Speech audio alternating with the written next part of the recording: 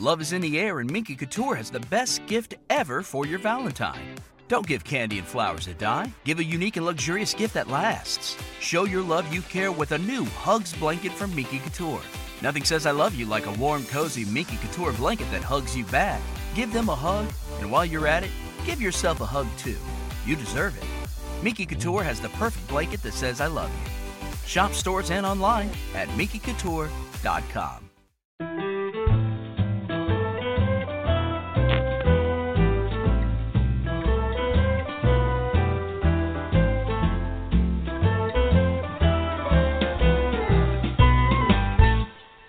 Well, no stranger to Big Blend Radio. Mark Hyland, the organic mechanic, is joining us on today's Garden Gossip Show to talk about his awesome new book, Practical Organic Gardening, the no-nonsense guide to growing naturally. I mean, it has everything from growing vegetables and herbs to mushrooms, flowers, lots of flower power in there, collecting rain in rain barrels, all about soil and having healthy soil, because apparently this is like one of our main resources in our country and around the world. So it's a big deal.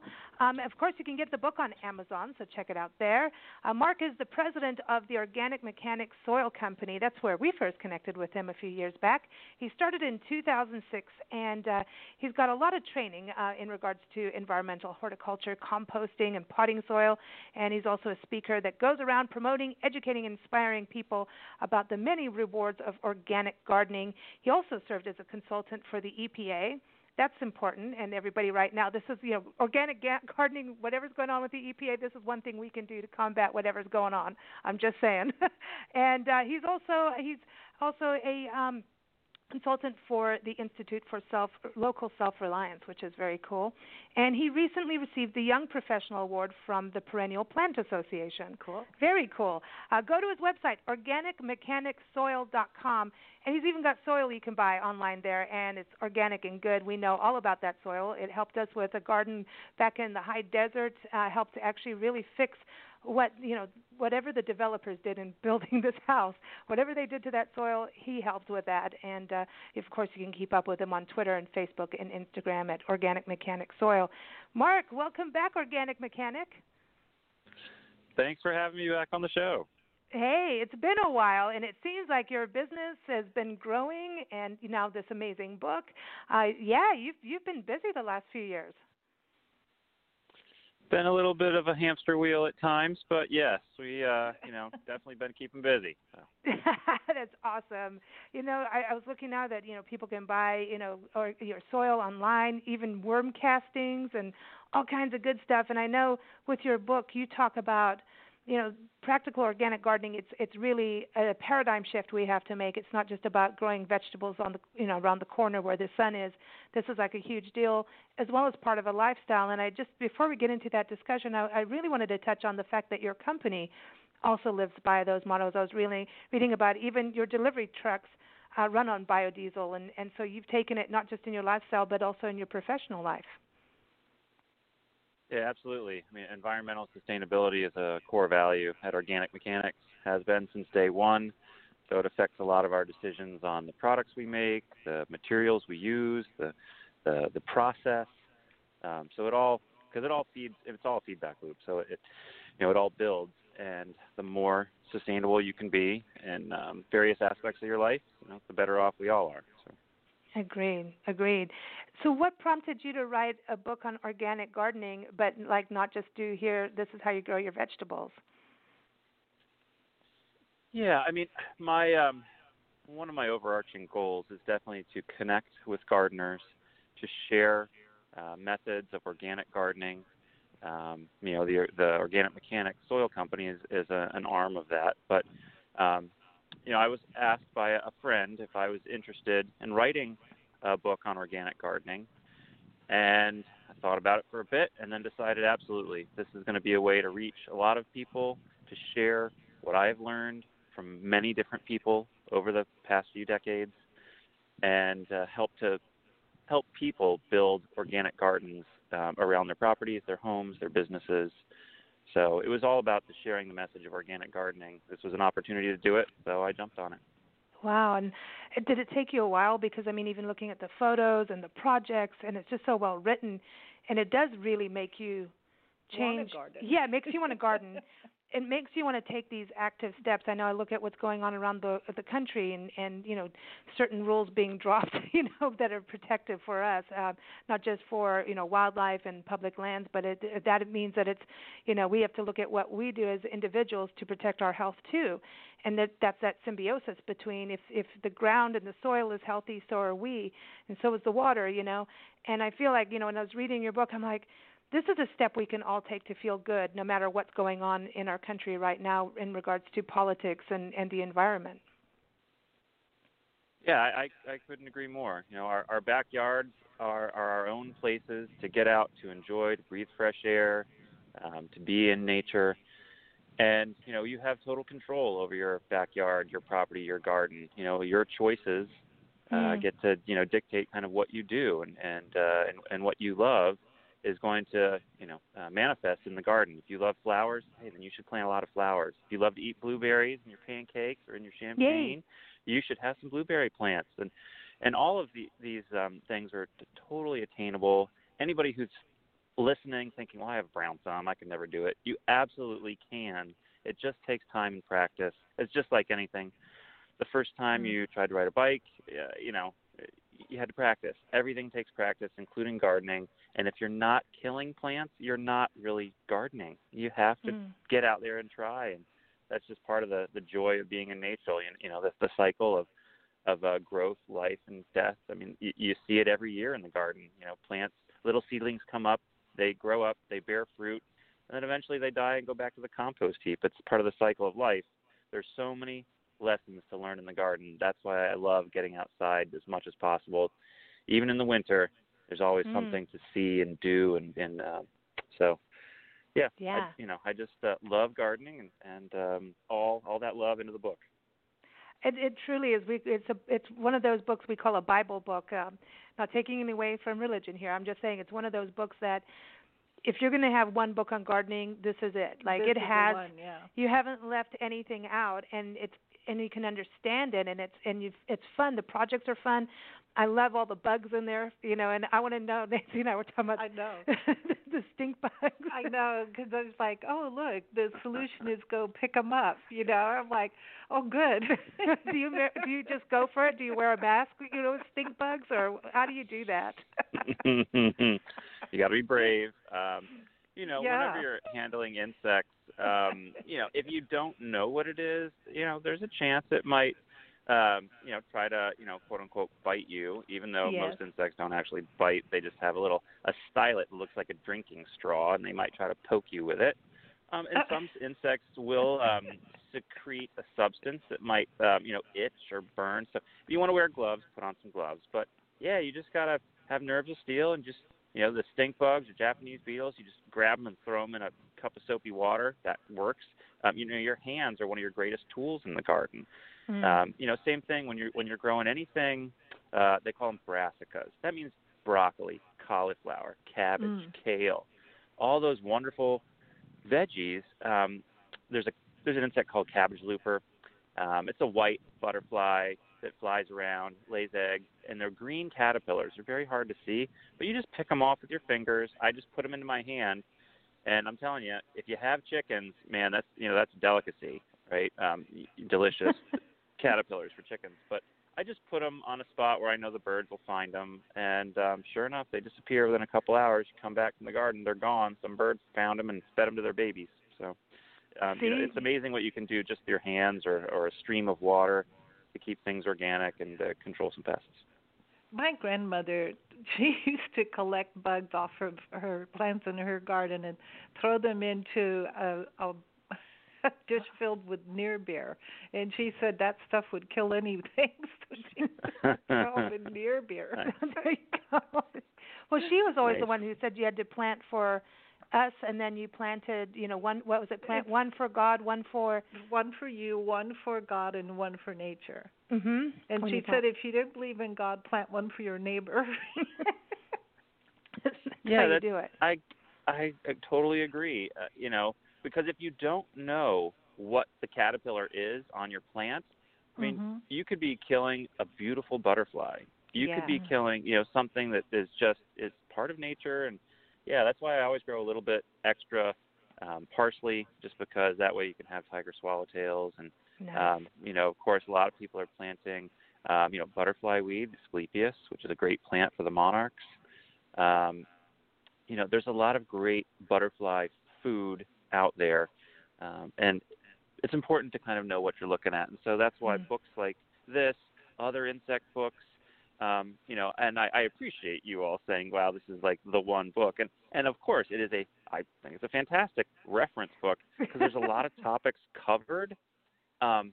But, you can only go so far with, 56,000 words. And so to find out more about insects, certainly there are great books because there's so many different insects around the country, and butterflies are endemic, around different areas. So it helps to have a local guide for things. This is your great overarching, because a lot of these pests in here everybody deals with, and everybody has to deal with soil. Everybody has to grapple with a lot of these things in the book. But if you don't know what it is, you shouldn't squish it until you know what it is, because it could be something really cool. I know it could be, we're looking at bees too, and people get all confused. And you really talked about, bees as well. And I just want to touch back on, and I love the fact that you talk about go and look about what's endemic to your area and locally, because, you talk a lot about native plants. And, I mean, you're basically going, plant everything you want, whatever you want, but, do it organically and as native as possible, and looking at your entire garden. I just want to touch base on when you said butterfly weed. This is different than butterfly bush, which is not a native, right? Butterfly weed it's a completely different plant, right? Yeah, it's kind of a terrible common name because it says butterfly weed, and it makes you think you don't want it. But the Latin name Asclepias, it's a gorgeous plant. Has these kind of red, orange, yellow type flowers. There's also the native one on the East Coast. It's just all orange flowers. There's quite a few different species of the milkweed or swamp milkweed, Asclepias, out there, and butterflies love that plant. So it's absolutely gorgeous, but only one of many, right? And butterfly bush, that's different. That's known as Buddleia, and that can actually be more of an aggressive plant, just because it can seed in and take over wild areas. But, really all plants are serving a purpose on this planet in terms of, helping hold the soil together, making air for all of us to breathe. So, I am all about native plants because that's supporting the wildlife that is endemic to your area. But it pays to, take a visit to your local botanic garden, your local public garden. There's so much knowledge to be learned there, where they will happily share details about what's native to your area. Also going to your local garden center. It's another great thing to do. It's a fun activity on the weekend to hit your local garden center and see what kind of plants they have. And with those two resources alone, plus maybe a book or two, you can get all the info you want on all your native plants that are local to your area that'll support your local wildlife. I think what's exciting about it, too, is that we're going to discover things you don't know about the region. Like here in Tucson, I know last time we chatted with you, we were out in the Joshua Tree area, and then we traveled for 3.5 years on the road nonstop, and now we're back here, and it's this complete different desert environment. And, so in Joshua Tree area in that high desert, people are like, you can't have a garden here. Well, we proved it wrong. You could. And we had a super garden. I mean, it was really thriving. We had, every kind of animal you can imagine, but we never saw snakes. And I think it's the just because deal. Hey, what's this? Breakfast from Mickey D's. From me? Yep. Why? 'Cause it's morning and you like McDonald's. Let's eat while it's hot. There's a deal for every act of kindness at McDonald's. You don't need a reason when the one and only hot and melty Sausage McMuffin with egg is just $2.50. Price and participation may vary. Cannot be combined with any other offer. Membership fees apply after free trial. Cancel anytime. Can I be real for a second? That goal you have to exercise and eat better, You really can do it, but nobody is going to do it for you. And nobody has to, because you can do it if you have the right tools and a community that cares about helping you get results. And that's us, Beachbody. It's as convenient as your TV or laptop, but you need to decide that you're worth it. Let us help you succeed. Here's how. Go to beachbody.com to claim your free membership and start feeling great. Because we had so many roadrunners and cats and all the feral cats of the neighborhood. But anyway, here it's been really interesting really looking at the native plants. We have this whole riparian area, and Tucson is pretty green-thumbed as a city, and a lot of native plants, saguaros and all that beautiful, it's beautiful. But to watch the different seasons over the last year and a half that we've been home, these different like fig beetles and cactus-eating beetles and all these beetles, and you start looking them up and the different lizards. And, if you keep your eyes open and you watch what goes to the native plants, a whole new world comes into view, a whole new, just this, it's like a new planet. It's like this natural paradise. And I wonder about kids getting in the garden. This is the coolest thing, too, because when we have gardens, we want kids in there, but we also, you make a point of this, you don't want kids playing in the garden when you've used pesticides. Absolutely. And, all too often when you see the signs in public places, don't walk on here, pesticide application, you absolutely do not want kids or even pets running around, or yourself for that matter, after anywhere where you see a pesticide application going down. And that's why I, of course, would love everyone to be organic in their backyards, not only for the planet, but for themselves, for their families. Yeah, there's residue on everything. I mean, that's how pesticides work. If there was a residue on the plant, that's supposed to be there to kill the bug. So just because you sprayed it 2 hours ago doesn't mean that it's gone, I can touch it now. It's absolutely not. So that stuff is dangerous, and you always have to follow the instructions on the label, even if you're using an organic pesticide to control, say, aphids on roses or something. Like there are organic pesticides, but they're still not. You're still not supposed to be touching them with your bare hands or breathing them in. Safety first, of course, when it comes to that stuff. But yeah, I prefer a world without that. I'm okay with a few holes in some leaves now and then. If I see a bug problem, I'll wait. I'll let nature take its course. And sure enough, if you let the aphids go long enough, something's going to show up and eat them. Whether it's ladybugs laying eggs or ladybug larvae, they'll come in and eat. Lacewings will lay eggs, and they're voracious little predators. They love to eat those things. So it's about patience we had a ton of goldfinches come in and eat the aphids. Yeah. They just showed up one day and they went, look at this. I know, just when we were going, we better do something. This looks crazy. And then it's true. Here comes goldfinches. At the height of the aphids, and then we didn't have a problem. It is true. So gardening teaches you patience and the world of balance, right? And that's the other thing, too. Some things I really didn't know, and you talk about recycling and really just getting into that lifestyle. But there was something that I did not know this. The longer shelf life of food is organic. And, so when you think about stores, a lot of times people won't buy organic because, the apple has a little bump in it, or, a bird pecks something out of it, so people don't think to buy it. And then you've got these shiny apples that are all red and waxy and whatever. And there's this mindset of those will last longer than the organics. And you're saying, no, that's not true. The organics have a longer shelf life. Yeah, and there's there's a couple theories as to why that is. Basically, the basic gist is that organic crops, because they don't have an easy life. They're not sprayed with things to kill the bugs. They have to fight for their lives to produce their fruit, right? They have to work harder. So a side effect that plants are pretty good at defending themselves.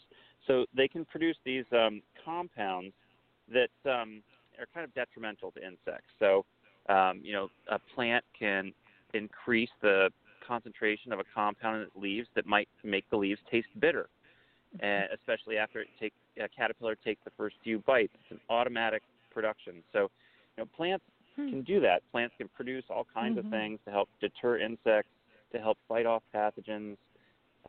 they have an immune system just like us, and it will kick in.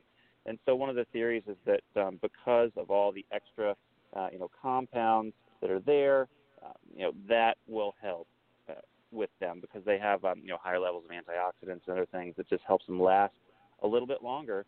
And you notice that if you buy food at the farmer's market versus the food you buy in the grocery store. Now, granted, it's just a lot fresher when it comes from the farmer's market because it probably came out of the ground within the last couple days. Yeah. Whereas if you're buying it from the grocery store, it had to get picked, packed, trucked, warehoused, and then finally it ends up in the store. So, it goes on a world cruise first. World cruise. Yeah, where has that tomato been? It's all the way to Panama and back. Or and who's sometimes you don't know what's happening to the laborers on these farms. I mean, even like coffee and things like that. You don't know if someone's like slave labor for your food. You don't know. That's another side. Mhm. Yeah, in general with organic, you have like fair trade, those types of labels and designations. Reading the labels on things is important. Because just because it has the word organic on it, you might have to read the fine print and make sure that it actually is, and it's not just being used as a marketing ploy. Because there's strict organic standards when it comes to food, right? That's the USDA organic seal that we see on food. And then when you talk about gardening products, there's what's known as OMRI listed, which is OMRI. That stands for the Organic Materials Review Institute.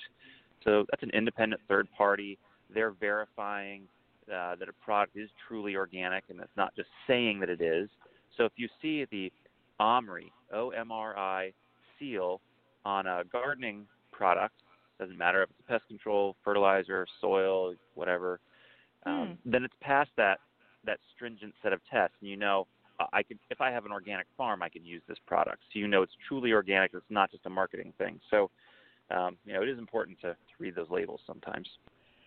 Yeah, to your point about the plants being able to produce compounds that taste a little bit bitter in order to protect themselves, we saw that very clearly in Africa where you wondered why herds of antelope would cover such a huge distance in one day to eat. Instead of, they'd be at a plant and they would nibble around the top and a little bit on the sides and then move on. And instead of, why don't you just eat the whole plant? And we learned the same thing there, is that the plant would produce something bitter tasting and then the animal would move on. And even another antelope would already know, now that one's going to taste bad. So they would cover distances, and then the plant has a chance to regroup with itself and grow more leaves so that nothing gets eaten to the ground. But we did find, as far back as I can remember, that plants and shrubs did that. I don't think grasses did that because it seemed like the grazing animals could eat down to the ground. And the grasses don't seem to protect themselves that way, as far as I remember. Yeah, there's some really interesting stuff in some of the Michael Pollan books that I was reading about this farmer Joel Salatin and his regenerative farming practices. And essentially, if you move your herd from field to field, the grass can actually be more productive if it only gets the one bite, by the animal. Because if the animal eats too far down, it takes that grass a long time to come back. Yeah. But if they only take one bite and move on, and then they keep moving the herd around, there's so many amazing practices that organic farmers have figured out to help build soil carbon, to help make a more productive farm. It's absolutely wonderful that that's going on because we need that. We need these farmers to be producing healthy, organic food that not only is good for our bodies, but it's also good for the soil, for the water, for our air, for the insects, for the whole food web. It's so important. Yeah, you can't keep moving from farm to farm. Yeah. Have a farm ruin everything and then move and go get a new farm. It doesn't work that way. You have to learn, and it's, okay, I know, I suppose some people are willing to go live on Mars or find a new planet. I'm not going. I'm going to stay here and fix whatever's messed up. I don't want to go find a new planet to live on. Thank you very much. No, we have verdants in our backyard. It's funny.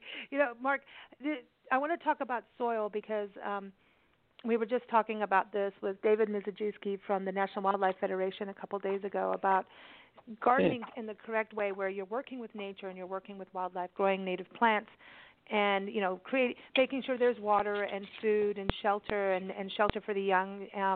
When it comes to wildlife and birds, butterflies, insects, salamanders, frogs, all those good things, which is part of that whole system like you're talking about with organic gardening, whether it's your vegetables or your flowers or your trees.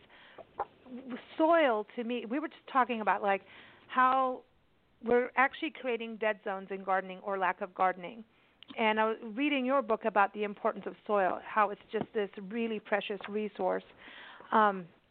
If we take care of the soil, wouldn't that help alleviate these dead zones so that, as communities, if each person, everyone's backyard, even if it's just the patio that you're growing on the patio organically, that even schools and community gardens, if everybody started really doing this organic practice and changing the soil structure back to what it is, wouldn't that help alleviate these dead zones that we've actually? I never even thought about how we've done that on a mass scale. I always think about how the monocrop farming and conventional farming has done that, but I never thought about how individually how we could change that too.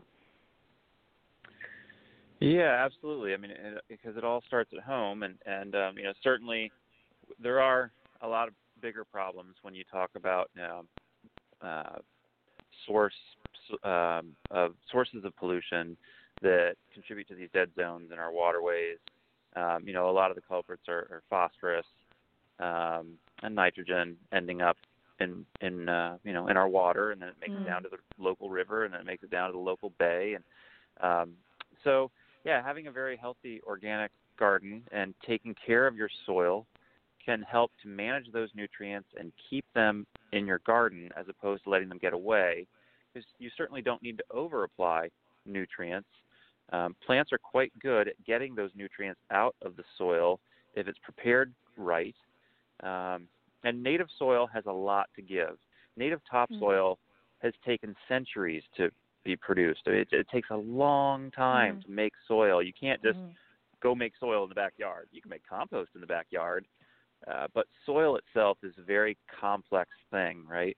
And it has amazing ability to hold on to nutrients and water. It's a home for microbes. So, and of course those bigger ones, the macro fauna of the soil, the worms and whatnot, and the arthropods that are in the soil. But it pays to take care of your soil from the beginning. And the very first thing to do in any garden, new or established, if you don't know, if you feel like something's amiss, you're not getting the same yields you used to, getting a soil test is my number one recommendation to find out what's in your soil, what the pH of the soil is, and what nutrients are there. Because then you can take steps to add certain things if they're lacking by using minerals. And there's all kinds of fertilizers. There's vegetable-based fertilizers. There's plant-based. There's plant-based. There's animal-based. And then there's mineral amendments. So mineral amendments are things that are naturally produced. So things like azomite, which is a mineral that's mined out of the ground. It's a very unique deposit formed a long time ago, but it just has a little bit of everything. It's got all the micronutrients in it. You look at other fertilizers like alfalfa meal that can provide the just because deal. Hey, what's this? Breakfast from Mickey D's. From me? Yep. Why? 'Cause it's morning and you like McDonald's. Let's eat while it's hot. There's a deal for every act of kindness at McDonald's. You don't need a reason when the one and only hot and melty Sausage McMuffin with egg is just $2.50. Price and participation may vary. Cannot be combined with any other offer. This is Shaquille O'Neal. Do you ever scream at your printer, call it naughty names, or hurl empty ink cartridges across the room? You likely suffer from cartridge conniptions, caused by ink cartridges constantly running out of ink. Thankfully, the Epson EcoTank printer is the perfect cure. It's cartridge-free, conniption-free, prescription-free, with big ink tanks and a ridiculous amount of ink. so you can finally kiss expensive cartridges goodbye. The Epson EcoTank, just feel and chill. Available at Office Depot and Staples. A little bit of nitrogen, phosphorus, and potassium. You can even use things like crab shell, right? It's a wonderful fertilizer. I mean, Wow. you have to think that we have all these things available to us. They're not really waste products. These are valuable resources that we need to be converting into fertilizer to use in our garden. So this could add to the food waste problem we have. I mean, when you look at, we do a lot of interviews with Global Green USA. They're like the Green Cross of America, and they have this initiative to get, not just people in their backyards composting, but even apartment complexes to start composting because of the mass food waste problem we have in this country. And it's billions of tons of food waste, and it ends up in landfills. And it's like, wait a minute, and some things are like some things are just like, here's all this food coming out of a restaurant. So like if we could grab, it's like the biodiesel, right? We want the chip oil, your French fries oil or whatever. Mm-hmm. If we can grab some of that food waste and put it back into the soil, we would be helping the country and the whole with the soil. Absolutely. There's nothing better than making your own compost in the backyard. It's free.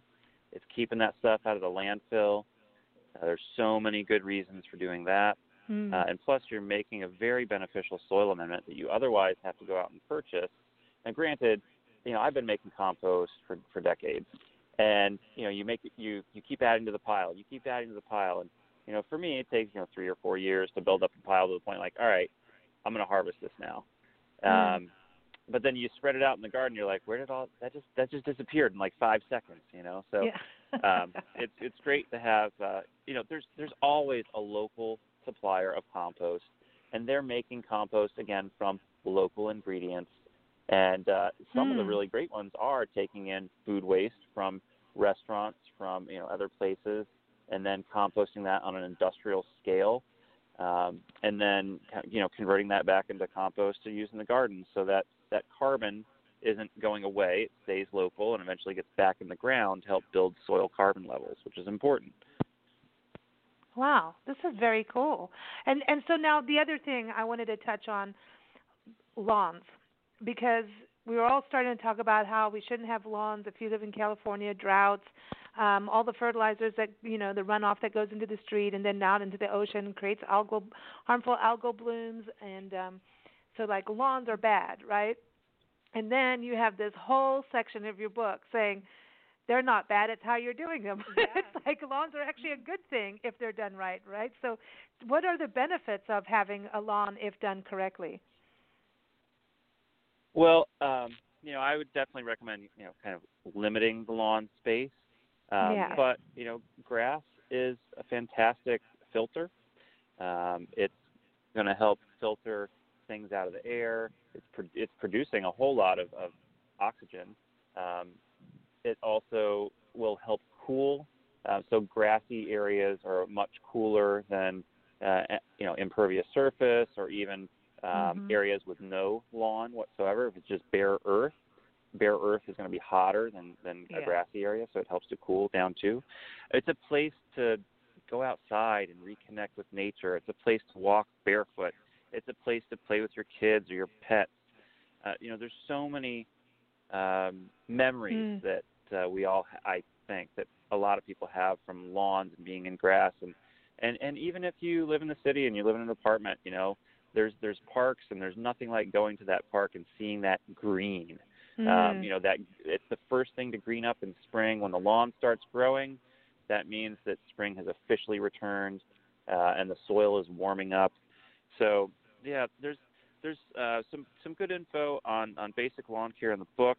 One thing is also choosing the right grass species for your lawn. That is incredibly important, because if you choose the wrong one, it's just not going to do well, and you're going to feel like you need to call that 1-800 number to Chemical Town to come in and fix it. But that's not what you need. Sometimes it's just making the right choice. So, like, there's this grass type called Eco Lawn. It's from this place called Wildflower Farm. It's extremely low maintenance lawn seed. You don't have to mow it every weekend. The stuff is great. It's different fescue varieties, even does well in some shade. So, I mean, it's about choosing the right species of grass and then taking care of it properly. And you don't need all the extra pesticides. You just have to manage it properly. And there's some things you got to do for that. So if you really want the lawn, you can do it. Another thing that really helps lawns is or any garden for that matter, just because of how much it helps the soil, is biochar. Biochar is an amazing soil additive that's permanent. Once you add it, it's a lifetime amendment. Biochar helps to hold nutrients and water. It's a home for soil microbes. This stuff is absolutely amazing on what it does for plant growth. And that, when added to a lawn management program, because again, add it once, it's there for life. It's a fantastic amendment to help increase the health of a lawn. And leave the dandelions alone. They're cool. You know, I love the dandelions. I think you're right, and it's it's picnic time. You want to sit and have a picnic on the grass, and it's a good family thing to have that. And I think you're right. Yeah, you don't need this massive lawn. And over here in the desert. And by the way, I love that you put a whole map for that. You put the map of the country in your book, so you can see like what region you're in and what kind of grasses that should be in your lawn. But also out here they tear up. We do get grass, and it's so cool in the monsoon season to see the desert just green up, and it's like, and it's true. Whenever Nancy and I travel out of the desert and we see green, we kind of we go into shock. We're kind of like we're zombies in a way. We're just like drooling over it. It's like wow. But when the grass part, a lot of people out here just start putting gravel, and for us it I know people think it's good and it keeps it cooler, but it actually heats up your house. It heats up the plant. Heat up everything. And it raises the temperature. You can walk, if you just leave dirt or do like a ground cover or something, you can just walk through a neighborhood and see the difference in temperature versus if they're using gravel. So would you say instead of gravel, do like a ground cover or just plant something in a way? Yeah, plant something, plant anything. Plants are going to help cool down the environment, a microclimate or the entire yard. The more plants, the better, because they are breathing. There is water coming out of them at all times in the form of vapor. So that's cooling the air because it's cooling. The plant is cooling itself off at the same time. The leaves are just trying to reduce the temperature of the leaf, right? And with a lawn, hey, if it's green, it's good. Like there should be clover in a lawn mix. There used to be all the pasture blends a long time ago. Like there was all kinds of other things, clovers and other things for animals to eat, for just part of the lawn blend. And slowly over time, we wanted this like really pure. No, it has to be pure grass. Only this one species. And it's like, well, I think it's weird. It's weird. I get it. Like, hey, if you're golfing, I understand. You need it to be absolutely perfect on the green. And I'm not a big golfing fan, but my grandfather's a golfer. I know people. Hey, if that's the way you connect with nature, more power to you. I'd encourage you to get out in the garden more. But yeah. So a little bit of clover, a little bit of dandelion, no big deal. It's still a beautiful place for insects, for people to play, for all those things. I think it's funny, out in the desert, we're already hot. And in order to not have weeds, people throw gravel down, and then you get to pick the weeds out from between the gravel. The weeds are like, hey, let us out. We see sunshine. Yeah, and it's uncomfortable to be on your hands and knees in gravel and try to pick out weeds. And it is hot. You can put your hand above, especially when they mound it up around a tree or something.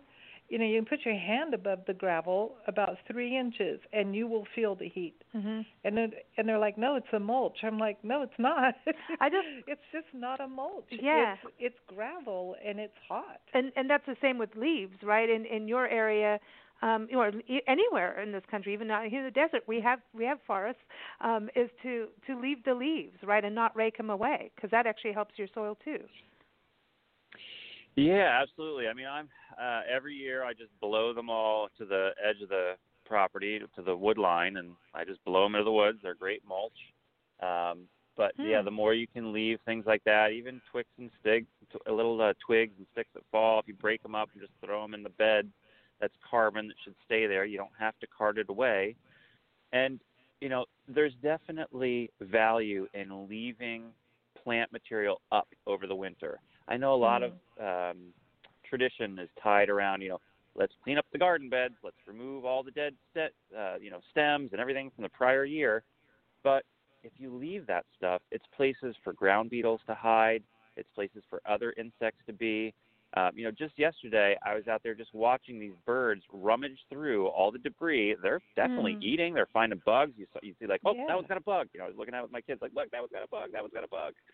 So they're just like rooting around there, finding stuff. So it's cover for insects, but then those become food for birds, and that's the whole cycle. If you get out there and you have an organic garden, I mean, if I was not an organic gardener and I had been spraying, I'd be worried. I'd be like, oh, those birds are eating bugs that are poisoned. That's just exactly. I don't want to do that. I want to go outside and be contributing to nature, be one with nature, be part of the experience, and that's absolutely happening when you watch that bird come in and eat things in your garden, and then, you know, that's the best thing ever, in my opinion. But. Yeah, and then they come back in the summer when you have aphids, and they're like, "Oh, I remember this guy's got bugs. Let's go harvest." There. Well, no, and that's such a big deal because I think a lot of people put feeders out and things like that, and sometimes you do in the beginning, but I watch. You know, I always wonder about what we're feeding the birds. You know, you go to like a big box store and you buy all this seed, and it's got corn in it and all this, and I'm always wondering, like, where has this seed been? Like, how much, like, even in the processing part, I mean, how clean can it be for the birds? And I always wonder about birds going and eating, because you see birds, especially like in you know, certain neighborhoods, you'll see a bird come in with bumps, and I mean, it belonged to this Facebook birding group, and people will start putting up alerts about, hey, in our neighborhood, have you seen this happen with this bird? And someone will start saying, well, I saw a bird over here, and it's like, is someone using pesticides, or what's going on, or is there some, you know, bacteria or virus, or, you know, and I always wonder about what are we doing to the birds, because they are the canaries, literally, you know, telling us. We saw a lot of that in 2019. Yeah, and I always wonder about the air and the water and all this runoff. You know, if a bird sees a puddle, they're going to go drink out of it if they're thirsty, and a butterfly is going to, you know, go, you know, flitter around and go puddling, you know. So I'm paranoid about it. Like, I want to go walk around neighborhoods with a big shovel and take all the gravel away, and then I just want to go plant and make everything green. Everything needs to be green and happy. But I do want to touch on this because I know, and then we got to ask about, you know, where you want to take a 1-hour walk in a garden and who with. Harvesting seeds, because there's harvesting, collecting. Then I know, you know, some people are doing it and they're looking at what they're going to do in the spring to plant them. You know, in the fall it's a good time. But I know a lot of people are sitting there going, okay, we're going to plant something this year, or maybe they're already gardening, but it's like seed catalog time, right? We're all looking at them going, ooh, let's do this. And then you start looking at all these different seeds, and you really covered this well in the book. There's GMO versus GE, so we should touch on that, and organic, hybrid, and heirloom. Where should we? I know heirloom seeds are good, but the GMO, the GE, where are we on that? Because that gets very confusing. Yeah, right. So I definitely gave that a couple of pages in the book, and collecting your own seed, it actually is a lot easier than most people might think. And there's some tips in the book about how to collect seed of various things. You know, like our favorite one to collect and save is peas. So the kids love the crunchy peas, and they're just so easy to save. You just let some pods go all the way till they're you know, dry and tan colored, and you can shake them. You can hear the seeds in there, and they look totally wrinkled, just like they do when they come out of a seed packet. But those are quality seeds, and we just save them from year to year, and they're going to be different than the very first ones that you planted. So, you know, when you buy a packet of seeds, it's going to say something on it, right? Whether it's, you know, heirloom, hybrid, sometimes open pollinated on the seed packet. And it's a particular cultivar, right? Like it'll have a name, right? So like snow, like for peas, for example, it could be Snow Giant or something. But down the line, because in nature the peas are crossing with other pea plants, and if you're growing more than one type, well, they can cross-pollinate, and so the resultant, babies, the next generation of seed, they're going to be a little different than the parent generation, but there's nothing wrong with that. They're still going to make crunchy peas, and if you want, you can even select, like, ooh, this pod is gigantic. I'm going to let those peas mature all the way, then dry up, and then I'm going to plant those next year, and you can kind of select over time for certain things. There's another thing that I do in the garden each year with lettuce is a great example. So every year I will let a couple of my lettuce plants, usually the ones that I like the best, that look nice, that seem to be a bit hardier in some way, and I'll let them go all the way to seed. And then I take that seed and I just kind of thrash it around the garden a little bit. And then every year we have seedlings that just come up naturally of lettuce. So I don't plant a whole lot of lettuce because it's constantly coming up, constantly growing. If you do that for a few seasons in your garden, you're going to naturally end up with lettuce, genetics that are a bit tougher, more adapted to your local climate. And it's fantastic. Like every spring we have lettuce that comes up and I don't have to do anything. So there's just some really fun things to do collecting your own seeds in the garden. And I know that you wanted to touch about, GMO versus GE. So for those that don't know, GMO is genetically modified organism. And then GE is genetically engineered. Okay, so in general, in the media and everything else, everyone knows GMO. Like there's GMO free, right? There's a label. There's a whole thing about it now, right? GMO free versus GE. And in the book, because I like science, and science is good. I like science. Science tells us that you got me all geeky out in this. It's cool. I know, right? It does get a little soil geeky at times and different aspects. But so genetic engineered, that to me is the seed that I am personally not interested in. So genetic engineering produced seeds like corn that is resistant to glyphosate, which is an herbicide. And so farmers can then spray the corn with this glyphosate herbicide, and the corn doesn't die, but the weeds do, right? Yeah. So in theory, that sounds wonderful. In theory, it sounds like, wow, this can reduce the amount of pesticide we're spraying, and it can make our yields go up. Well, let's do it. So they tried that experiment, and guess what? It didn't work because farms are applying more herbicide than ever, and the weeds have become resistant. Right. So now we have what are kind of dubbed the super weeds that can handle some spraying of these these herbicides, and yet they're still alive. So it didn't have the intended outcome, right? Also, another reason why I don't like GE seeds is that it takes power away from a farmer. When you're growing in your backyard, it doesn't seem like much because, it's like the seed catalogs is one of the greatest things ever. Like sitting down with a seed catalog in the winter and deciding what you're going to grow, and then your seeds come in. It's so wonderful. But when you think about it on a much bigger scale than that, you're talking about farmers that grow food to feed the world. That's very important. And we can't take away the ability of farmers to feed themselves, their communities, their countries. It's very important. Right. And there was this GE technology that was coming out called the Terminator gene. So this thing they made, it essentially would cause a plant not to produce viable seed. Yes. So if you have this gene that tells a plant, hey, don't produce viable seed, that to me is one of the worst things that could possibly ever happen on the planet, because it means farmers can't harvest their own seeds, right? And think about it. If that got out into the wild, if that somehow got out in the wild and native plants couldn't produce seed anymore, we'd be ruined in a matter of generations. The earth would fall apart because except for the fact that the people who made that are waiting for the farmers to come buy more of their seed, because that's the only place that they can now get seed like that. Exactly. And so that's kind of a monopoly that our government was supposed to stop instead of help. And I also would like to point out that it's really bad for the soil. It's bad for the animals. And it's even bad some for of the bugs, they have a superworm or something. Yeah, the cornworm. All we're doing is just having to make more debilitating poisons.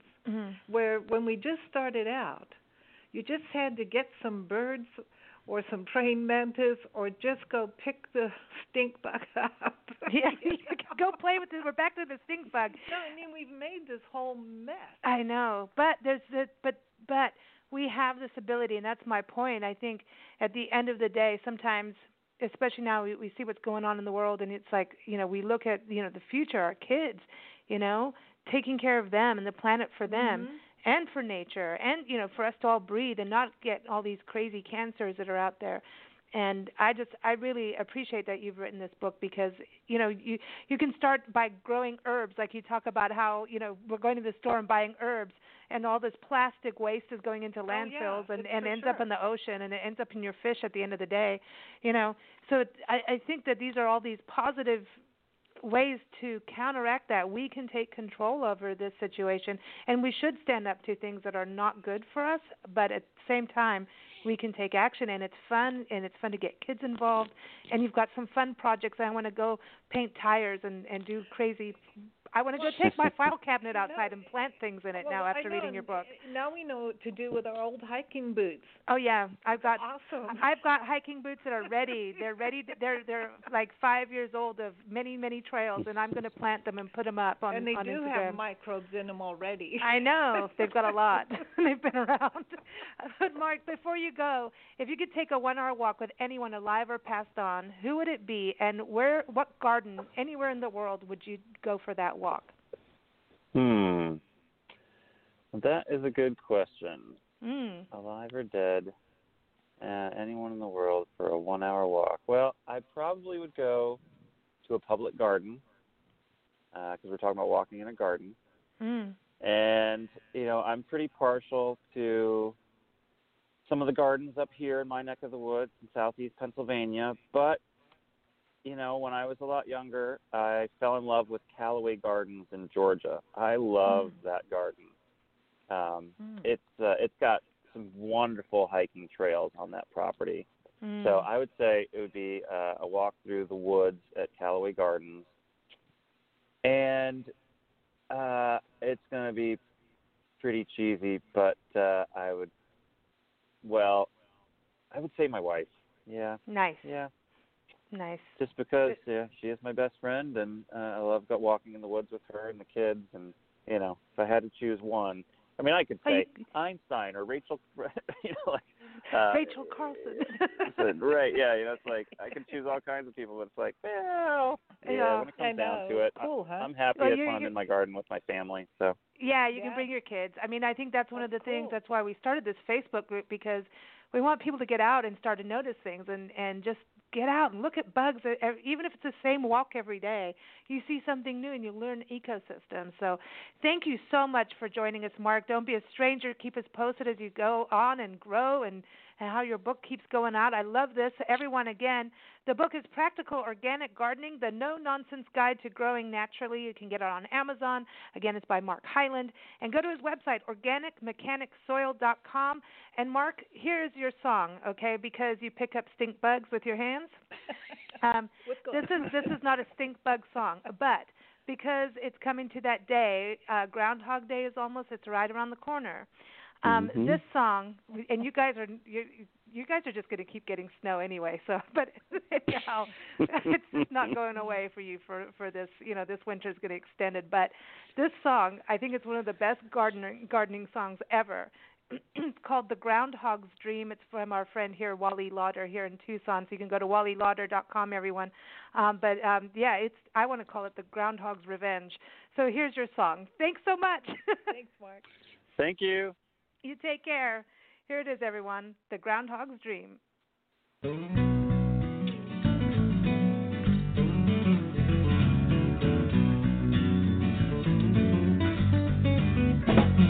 There's a groundhog living beneath my shed, and my neighbor wants to see it dead. She thinks it's a nuisance, she thinks it's a pest, she thinks it's gonna make her garden a mess.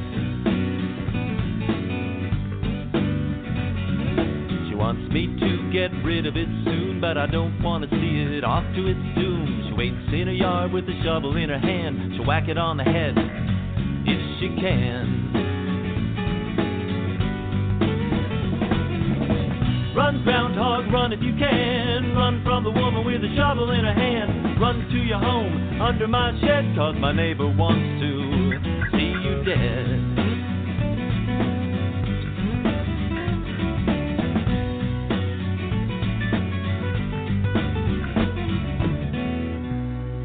Recently one starry night, while the groundhog was asleep,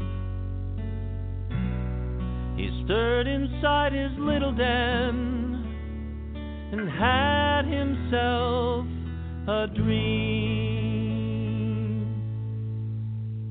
He dreamed my neighbor was in her yard. He came across her and he gave her a start. She reached for a shovel, but in between there were 10 groundhogs looking angry and mean.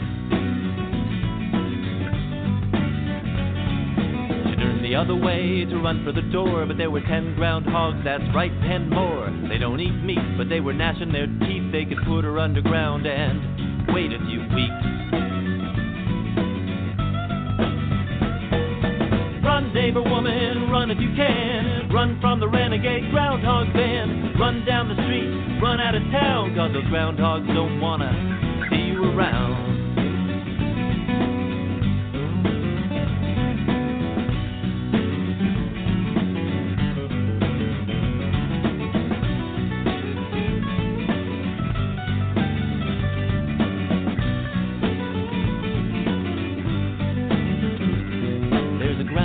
Living beneath my shed, and my neighbor wants to see it dead. She thinks it wants to eat her greens, but the groundhog has other dreams. The groundhog has other dreams. The groundhog has other dreams. He has other dreams.